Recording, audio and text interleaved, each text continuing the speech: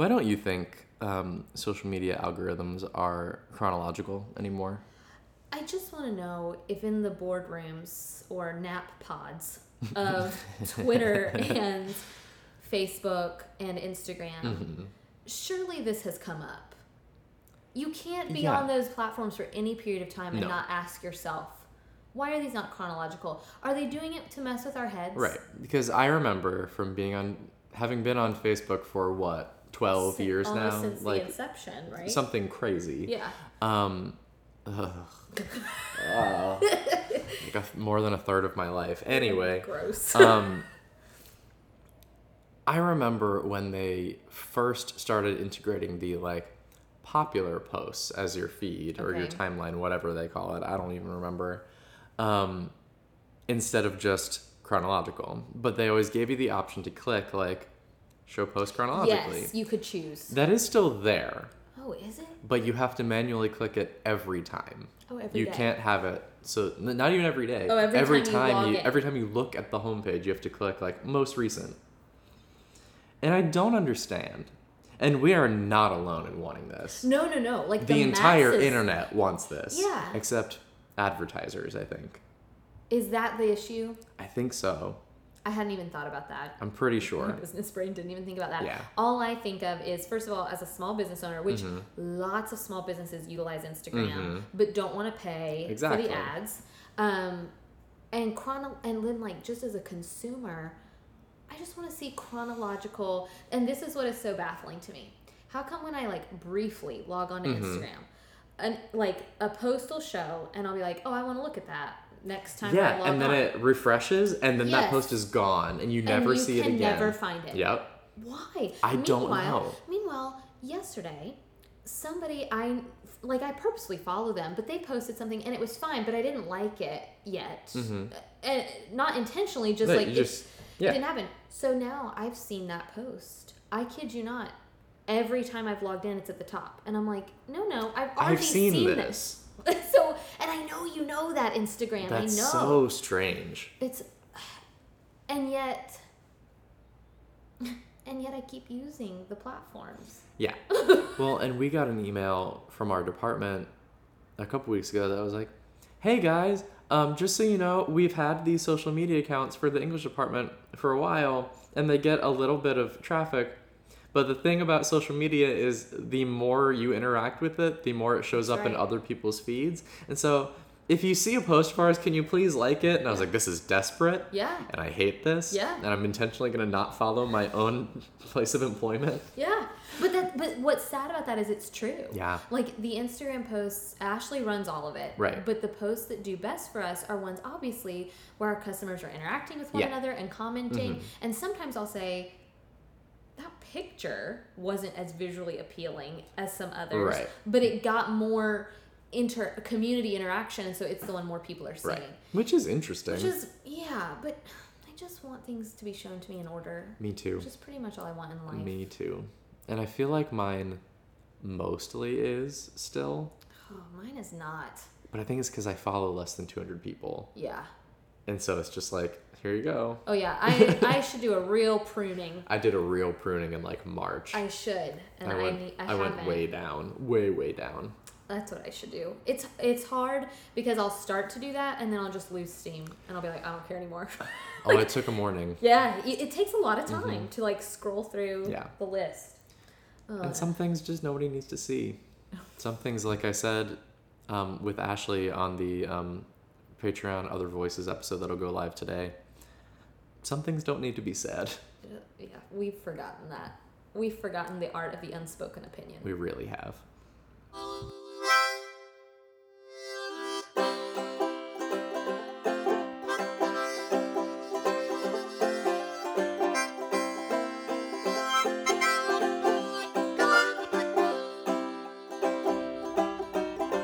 Welcome to episode 189 of From the Front Porch, a collection of conversations on books, small business, and life in the South. My name is Chris Jensen, and this is my unnecessary opinion. And I'm Annie Jones, owner of The Bookshelf, an independent bookstore in beautiful downtown Thomasville, Georgia. We hosted an event in the shop last week. Yes, we did. And it was an update, an adaptation of the kind of literary luncheon that we'd been doing for the past few seasons. Yes. This one called Books and Brunch. That's right. And I do want to just put in a little plug because so many long distance customers, we normally offer that event virtually. Right. But for ease of the event itself, this time we decided instead we are doing a virtual only option that's just going to be me like hosting a webinar. So it's going to be called Literary Lunch Break. It's going to be on Wednesday, September 26th. Okay. At noon. Basically, I'm going to do a YouTube live, and you have the opportunity to buy tickets for $5, and you'll get some of this content, but obviously to make it worth your $5, I'll be adding It'll be a little content. different. Yeah, but it's if you missed Books and Brunch and if you liked this episode, then you should look into attending this YouTube live I'll be doing. Yeah, so that'll be next Wednesday, the 26th. That sounds like a really good time. Yeah, I think it'll be good. We knew we wanted to do something for our online long distance listeners and customers, but sometimes for ease of the in-person event, it's easier to kind of split those two up. So Definitely. We're going to try that this time to see if we can do like an online only and see how that works. Yeah, no, that sounds cool. Yeah. How was the in-store event? It was delightful. We had food from Empire Bagel. Shout out to them. And what we did this time was I prepared my list of books I was looking forward to for the fall, but they also interacted, and I got them to go around the room, and tell what books they liked, what their book clubs are reading right now. Cool. So it was really fun, and it was just neat to see them all like taking notes and talking about historic fiction and all their different opinions, and it was like being privy to a book club. But without the pressure of having to read the book. Cool. so it was really fun. We had a good time. That's good. So what we're going to do today is we have the 5 books that you chose for the Books and Brunch, and then kind of what you call the lightning round of what the customers brought. Yeah, so I am going to detail like the 5 books that I am looking forward to this fall, and then I've got a lightning round of books that I mention, and then I'll mention some of their titles too, so we'll go faster through Awesome. So the first one on this list is Bitter Orange by Claire Fuller. Yeah, which I read recently. I don't know if we've talked about it on the podcast yet or not. I don't remember if we have. Okay, so Claire Fuller is an author that one of our previous staffers really loved. I think she wrote the book Our Unnumbered Days, Swimming Lessons, but I had not read either of those. So Bitter Orange came across my desk, and I'll be honest, I read it solely based on the beautiful cover. Gorgeous cover. It's so eye-catching. And like, I don't know, being Floridians, we're probably just drawn towards citrus. Yeah. I know I am. Absolutely. So I picked this one up. Here's the ironic part given its title. It reminds me a lot of Tangerine. Yeah, like... I've heard that. A lot. But... I think that's okay. Yeah. Because they still are two distinct books. First of all, just a very basic difference is Tangerine takes place in the heat and oppression of Morocco. And then this book takes place in the English countryside. Okay, very different. Yeah, in the kind of a rural part of that country. And you have this kind of middle-aged woman who moves to this decrepit, falling down mansion to kind of take inventory for the new owner, who is an American. And when she gets there, when she arrives, there is a married couple who she kind of befriends, but immediately something is off about the married couple. The woman, she sees the woman kind of running away from her husband, and she can't tell if there are tensions there. And so throughout the whole book, which is really this quiet novel and very slow burn, you get the sense that something is going to go wrong here, but we don't know what. It's an extremely quiet book. It reminded me a lot of The All of It, which is a book I read a few months ago, because there's a priest who does play kind of this pivotal role in the book. There's some flash forwards. The main draw, I think, is the setting itself. I think Claire Fuller did a really good job of writing so well about this part of the country in Great Britain, but also the mansion itself that's kind of dilapidated. Like, you felt almost Secret Garden-esque. Gotcha. So I think that is what drew me to the book. But despite it being this quiet, slow burn, I was intent on finishing. Like, I was here for what the author was selling. It's this really atmospheric book that I think will play really well, particularly in the fall. It comes out October 9th. Cool. I really enjoyed it. If you liked Tangerine and you want more of that kind of novel, I'm not talking like unreliable narrator kind of stuff, although there is perhaps a little bit of that, but it's mostly if you like the tension that just slowly builds where you're filled with unease. You know something you know something's going to happen. You know something's wrong, but you can't quite figure out what. Then I think you'd like Bitter Orange. Excellent. That sounds so good. Yeah. And I'm just obsessed with that color. That cover. It's so good. And the color scheme. Ugh. Anyway. The next on the list is Unsheltered. It's the new novel by Barbara Kingsolver, modern classic author. Yes. Poisonwood Bible. So I'm super excited about this one. I'll be really upfront and say I haven't read it yet, but Kate, before she left, read it and loved it and said Barbara Kingsolver fans will not be disappointed. So I'm anxious to read it myself. It's sitting in my office right now, waiting for me. But one thing I do want to point out is normally I think we're accustomed to Barbara Kingsolver writing really, really well about science and nature. Yeah. And I think there's obviously going to be more of that in this book. Already, one of my customers looked at the cover and she knew what plant that was. Oh. And she was like, I can't wait to see if that plant plays a role in this book. Some kind of pitcher plant? Yeah. And so the customer just immediately was like, I can't wait to see if she writes about this. But it's also some of that dysfunctional family drama that I like. And it's two time periods, right? I think that's correct. It's told in two separate narrations that are, I think they're separated by 150 years in time. And the later one is kind of discovering facts about the earlier one. I think that's right. Which actually sounds a lot like the Afterlives. Yeah. That's that structure there too. Okay. So I'm really intrigued. I also want to point out that Barbara Kingsolver is a real champion of bookstores and independent bookstores.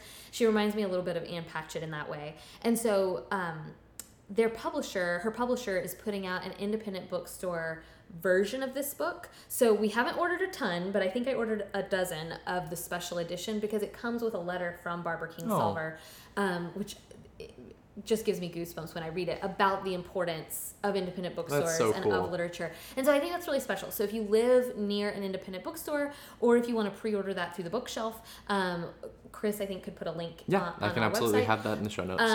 And maybe you can be one of the 12 to kind of grab that special edition from us or from your own local independent bookstore, because I think that's a really neat promotion. And I think we're going to see publishers kind of do some special things like that to promote not just the Amazon sales, but the sales in actual physical bookstores. That's so interesting. So I, as a bookseller, appreciate that little fact. This one comes out October 9th. I'm super excited about it. Awesome. The next one is Gone So Long by Andre Dubus III. Yeah. Did you read House of Sand and Fog? No. Okay, so he wrote that. Yes. And his dad's also famous. Oh, is he? Andre Dubus. Oh. Wait, first? They're related? They're actually related? Interesting. I think. Okay. I might be totally wrong, and now I want to Google it. So keep talking. Yeah. Look, I did not read House of Sand and Fog, but... oh, no, they're the same person. Somebody told me the wrong thing. No, the second. No, I was right. Okay. Yes. Andre Dubus is the father of Andre Dubus III. Okay. Yes. So he wrote House of Sand and Fog, which I did not read. However, people, much like readers have been looking forward to Barbara Kingsolver, readers always look forward to his new works. Yeah. So he's got this new book out called Gone So Long. I'll tell you the description, and I think you'll understand why I want to read it. So basically, the main character, the protagonist, is Daniel, and he is known as being like a hothead, and he has this really awful temper, and such an awful temper, in fact, that he winds up murdering his wife in front of his 3-year-old daughter. And the book isn't a suspense thriller. The book is the after effects of that crime. So the little girl plays a role. So what's that movie with Casey Affleck and Manchester by the Sea? Sounds a lot like that. Yeah. Okay. So that's what I'm looking forward to. Not so much, even though I do love a good suspense, I do love a good thriller. This is really, this crime happens. This murder has been committed. What are the after effects of it? How is Daniel's life in prison? What does the little girl grow up to become? And I believe there's a third kind of voice that we're going to hear throughout the novel, and I think it's the parents of the woman who's murdered. Very interesting. So I'm just really intrigued. Now, this is a hefty one. So it and Unsheltered are thick. But that premise just hooks me already. Like, I'm really intrigued, even though I've not read anything he's written. Like, he would be a new author for me. But I'm excited to give it a try, and I think it could be really good, but jury's still out because I haven't read it yet. I was reading his dad's short stories one time in college, and my friend came up to me and was like, "What you reading? Andre Dubus?" And I just had no idea how to react to that. I mean, look, pronunciation is hard. Pronunciation is absolutely hard. My family still I might not have known debut just looking at it either if somebody hadn't said that to me before I saw it. My family but still I would have known me. not Dubus. Maybe not Dubus. Dubus is maybe. I just feel like if you are a person, like, I grew up just reading things and not hearing them. Maybe we've discussed this before. Anyway, my family still makes fun of me for saying episcopal. I didn't pronounce the B in subterfuge for a very long time because you don't pronounce the B in subtle.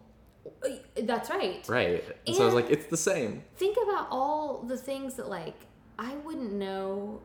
Like, forever I didn't know, obviously, what hors d'oeuvres, like, still, even I just almost said hors d'oeuvres, like, because in my head, that's what I have to say, so I spell it correctly. Hors d'oeuvres. Yeah. Anyway, we digress. People like that. Yeah, that's right. So the fourth one is one that we did mention a couple weeks ago that sounds interesting to me for scholastic reasons, but Becoming Mrs. Lewis by Patty Callahan. Yeah, we talked about this one already, so I won't go into too much detail, but basically, we talked a couple weeks ago about PG Lit. I think this would fall under that category. Incredibly well-researched, thoughtful look at Joy Davidman, who was a poet and writer in her own right. And I think we sometimes forget that just because of who she married. Right. But I'm anxious to read it. My mother read it and loved it, immediately sent it back to me like it was my turn to read it. So I am going to read this one. I am intrigued because Patty Callahan, most of us know her as Patty Callahan Henry. She's written several Southern literature books. So this is a departure, I think, for her. Something a little bit more researched, a little more based in history and real life. I've read her before and I do like her, but her books have really, mostly, I think, been set in the modern South. Gotcha. And so this is going to be a little bit different. Yeah, very different. But I think I've seen the publisher really pushing it because it is different. Am I totally misremembering here? Joy Davidman is American. I thought so. I think so. So that's something. She is writing an American character going over into England. Yeah, so anyway, my mom loved it. I'm anxious to read it. I think this would be a good book club book. I also mentioned at Books and Brunch, some churches I know do book clubs, and because of C.S. Lewis and his theology, I think it could be even a good book club book club selection for churches. Absolutely. No, especially like if you're at a Anglican or Episcopal church, like it might be a perfect one for your book club. That's what I thought. Yeah. Then the final book on your list before we get into the lightning round is The Wych Elm by Tana French, which we did talk about a few weeks ago. Yeah, we talked about this because I read it. I read it, I think, in June or July. I think July. Yeah, The Wych Elm, what I like about it is Tana French is a very reliable, great suspense author. I do tell readers, I think she's a little bit darker and certainly a little bit more PG-13 or R than Louise Penny, for example. But I have grown to love, and I look forward to her. Oh, she's your favorite. Yeah, I love her. The Wych Elm is great because it is a totally standalone novel. So her other books, you don't have to read them in order, but they do build on the minor characters. They're kind of all in the same universe. The Wych Elm is totally separate from that world. And so if you're new to Tana French, The Wych Elm might be a fun place to start. Cool. I like it because, yes, suspense, thriller, basically this young man, he thinks he's so lucky, and then he gets mugged in the privacy of his own home, which is terrifying. And to recover from that, he goes back to his childhood home where his grandparents lived and his uncle now lives. And he goes under the guise of taking care of his aging uncle, but really to take care of himself and kind of recover from this traumatic event. While there, the family, like at Sunday, it's this kind of idyllic Sunday lunch situation, and the children find a skull in the backyard. And so, of course, immediately you're kind of drawn into this mystery. What does this family know? Who's keeping secrets? Why are they keeping them? And it takes a lot of twists and turns. So I loved the suspense element because it's obviously there. You find a skull in your backyard. There's some suspense there. A little bit. But I also really liked the tricky family dynamics this book addresses. Jordan and I just finished HBO's Succession, which, whew, y'all, it's so good. It's so good. It's HBO, so keep that in mind. But it's really good. And so you've got kind of these family dynamics at play that make The Wych Elm really rich and interesting. So I cannot wait for that one to be on the shelves. I think it is, weirdly, there are a ton of October 9th release dates, and I think this is one of them. Okay. Yeah. So just in time for Halloween. Yeah, exactly. It's a great October book. Perfect. Well, stay tuned. We will do a spooky books episode like we do every October. So that's the end of your 5 that you picked out.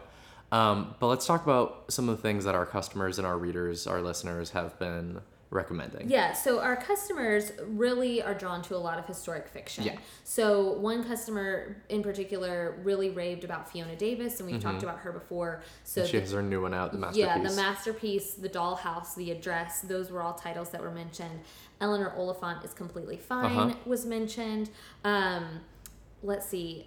I feel like there were a couple more that were really unique, and maybe titles that I had not heard of. Or one of them, somebody recommended Elizabeth George's mystery series. Okay. I am not as familiar with Elizabeth George, but immediately women around the table were like, oh yeah. So her Inspector, that he has like a specific name, but that she has a new book out under that series. And the 2 customers who had read it really recommended it. Another one called, The Historian. Have you heard of this the one? The one kind of about Dracula. Okay, so my customer, what she said was so fascinating. She read this book while she was on a cruise, like of the Danube River, I think. Okay. So she loved it, but then she got home and tried to finish it and was not interested at all. So she was only interested while she was there, being able to visualize. Right. So anyway, The Historian is one that was mentioned as well. Lots of historic fiction, lots of kind of book club friendly titles. Interestingly, one of my customers, one of the people in attendance, said that she was doing the bookshelf challenge, reading challenge, and so she had just finished Displacement because she was trying to read a graphic memoir for the first time. So I thought that was cool, and I thought it was really interesting to see even some of the older customers at the table immediately be interested in this new genre of literature that they hadn't tried before. So I thought that was great, that instead of a bookseller having to sell them on the graphic novel or graphic memoir, a customer saying, hey, I tried this new thing and I really liked it. That's even better. Yeah, exactly. I love that. So I loved watching those kinds of interactions. I did have a few more. So we're starting to get toward the holiday season, believe it or not. Somehow. And so I did have a couple of gift books in particular. Obviously, Anne Bogle's I'd Rather Be Reading is excellent for that. But so obviously, I'm a huge fan and follower of the Royals, not the baseball team, the British people. The actual family. Yeah. The Windsors. Yeah, those people. So I watched The Royal Wedding, and I loved Reverend Michael Curry's, what do you call that? An address, a homily? I don't know what you call that. But anyway, he did a beautiful job at their wedding. And of course, some publisher has now, captured this.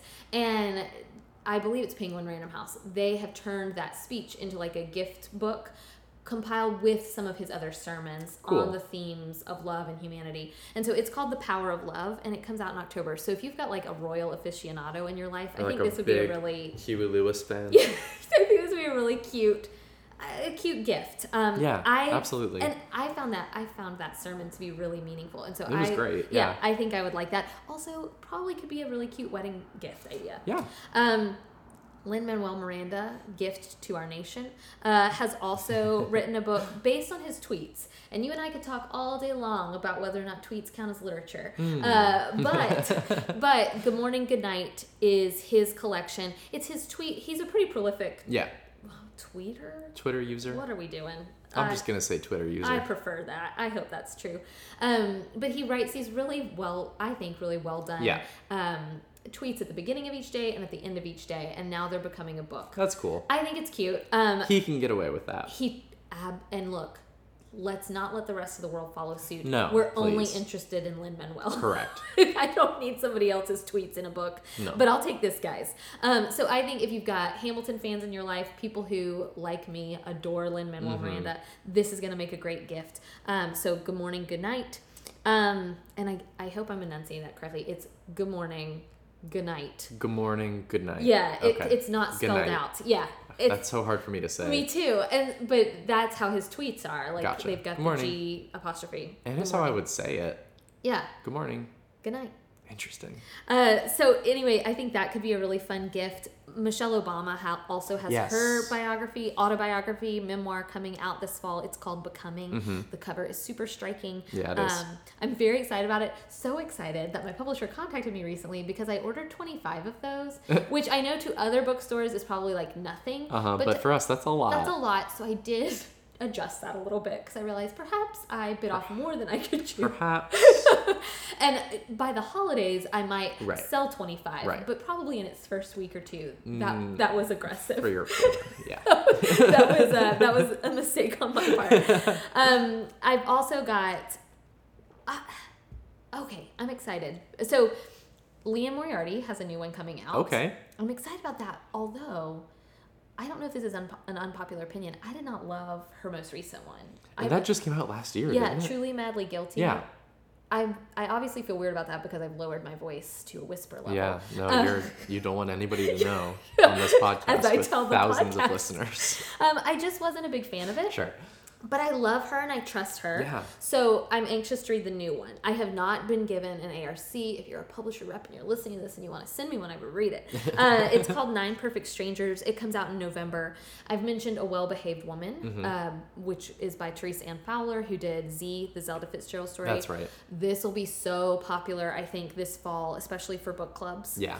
I'm reading a really great book right now. I was not familiar with Jean Thompson. She's a National Book Award finalist from previous years. I think there's a whole period of time, like pre my bookshelf experience, that like I just wasn't aware. Yeah. You know, you're in college, you're not right. paying attention right. to the National Book Award. so you're not paying attention to much of anything. So A Cloud in the Shape of a Girl is by Jean Thompson. It comes out in October. I'm loving it so far. I'm about halfway through. What I like is it's 3 generations of women. A grandmother, a mother, and a daughter.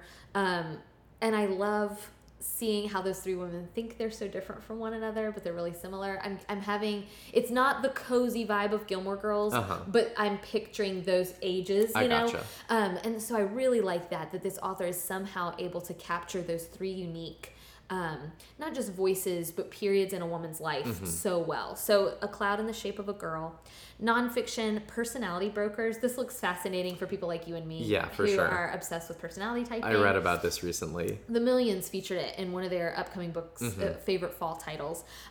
So I'm looking forward to that. All You Can Ever Know by Michelle Chung. She wrote for The Toast, which is I think now defunct. It is, but I think they put everything back up fairly recently, so that you too. could see it. So she was the editor of that website, I believe. One of them. She immigrated to the United States and was adopted by a white family. I believe she's Korean American. I could be wrong about that. But I believe she was born in Korea.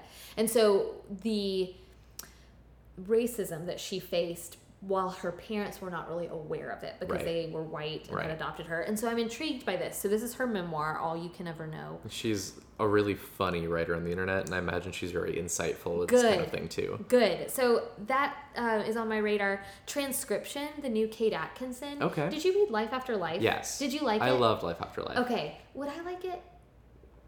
Mostly? Okay. I think so. It was... What was that? 2013. It was like my early bookshelf years. Yeah, that sounds right. God in Ruins came out in 2015. God in Ruins is the title I could not remember today for the life of me. So she's got a new one coming out called Transcription. Okay, cool. So I'm anxious to perhaps try her for the first time. I've not read her, they're hefty. Yeah, they are. Which is a bookseller confession. I would like to read her, but I just haven't. Yeah. And then Sarah Perry, Essex Serpent of fame, has written a new one called Melmoth. Guys, this book is so strange. What is it? It is so strange and dark and eerie. It sounds good. What is it? Frankenstein-y. I think you would probably like it. It sounds really up my alley. Or Amy or Kate. I am like through a glass darkly. Like I am like navigating my way, and it's not my typical genre. So I'm like, where are you taking me, Sarah?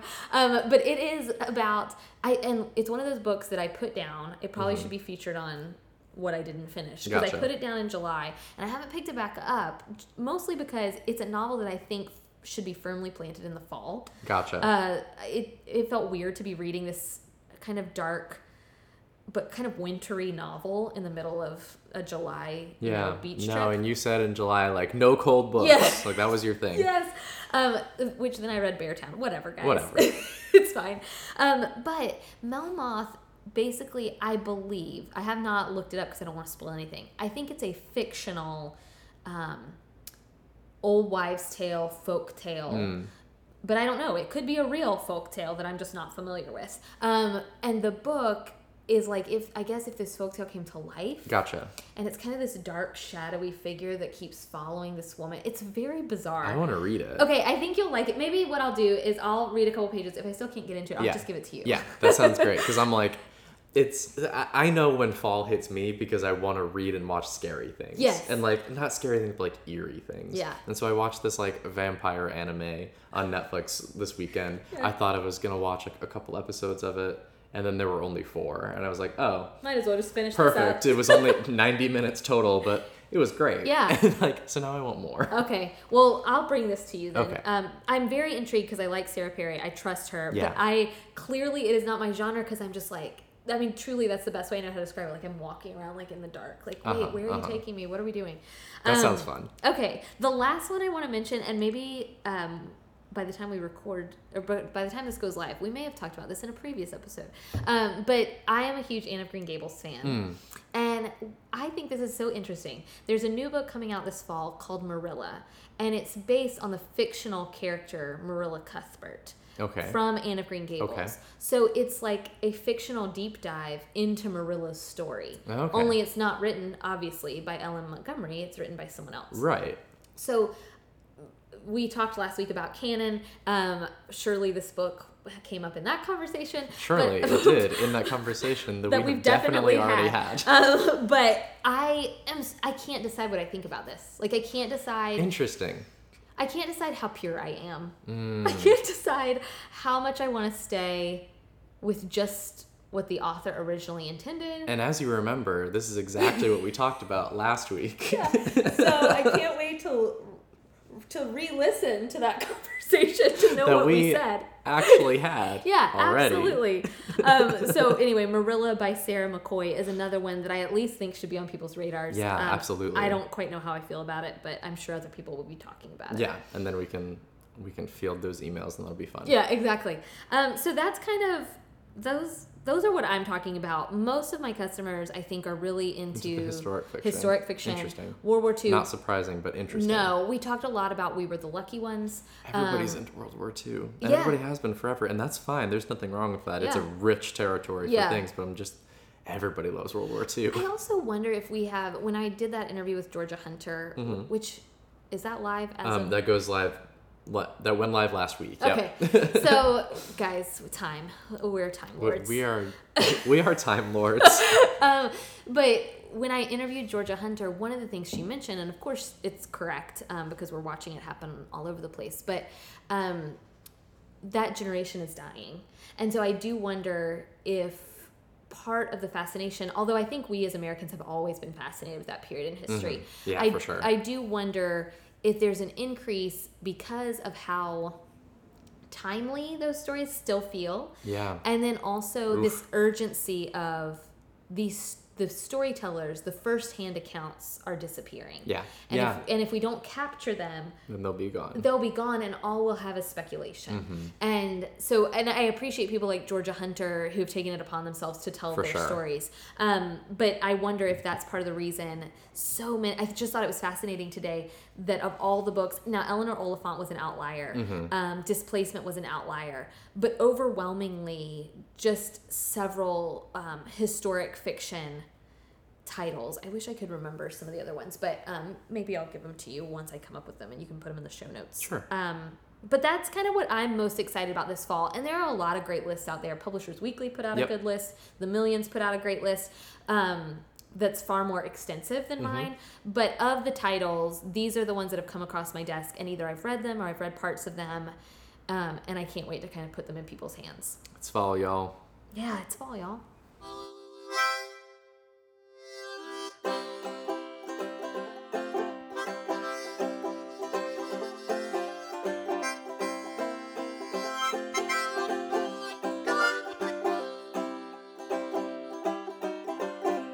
bottom of the barrel again. Started out strong, but now we're coming up thin. Oh, we've cast our lots with all the devils of sin. Oh my God, oh my God, oh my God. From the Front Porch is a production of The Bookshelf, an independent bookstore in Thomasville, Georgia. It's produced by me, Annie Jones, and Chris Jensen, and edited by Chris Jensen. If you're interested in purchasing any of the books we've talked about on today's episode, you can do so at www.bookshelfthomasville.com/shop. Thank you, as always, to Forlorn Strangers for the use of our theme music. It's called Bottom of the Barrel. It's from their album Forlorn Strangers. Learn more at forlornstrangers.com. If you'd like to support From the Front Porch on Patreon to gain access to exclusive bonus content like Annie's interview with Georgia Hunter, you can check us out on patreon.com/fromthefrontporch. You can also check out our website at fromthefrontporchpodcast.com for web-only content and a full back catalog of our show with detailed show notes and links to further reading. This week in the bookshelf, a very funny thing happened. So we're back to doing story time every week, like with the local preschools. Yeah. So the books I'm reading right now are Teacher's Pet, The Teacher's Pet, which is hilarious, about a classroom pet that instead of becoming a frog becomes a hippo. And the hippo swallows the teacher. Good. And then there's another book called Mermaid School, which is about mermaids who go to school. So look, lots of funny reactions from the children. Yeah. One of my favorite things to do when I read The Teacher's Pet is ask the children what they would do if their teacher was swallowed by a hippo. The responses the responses range from the very violent, like cut him open and get him out of there. And like this is the Little Red Riding Hood phenomenon. Yeah. And they're 3, and they've got these little southern accents, so I'd just smash him. Pull out my pocket knife and cut him open right there. Yeah, that's exactly right. And then also I'm reading Mermaid School, and in the book Mermaid School, one of the little boys' names is Squirt. And I said, does anybody in here have a friend named Squirt? And this little kid was like, that's my name. I was like, I was not expecting that. And I'm not even sure his name was Squirt. I think he just liked the idea that it could be. Yeah. So, yeah, good times. Books, small business, and life in the South. Thanks so much for listening. We will see you next week.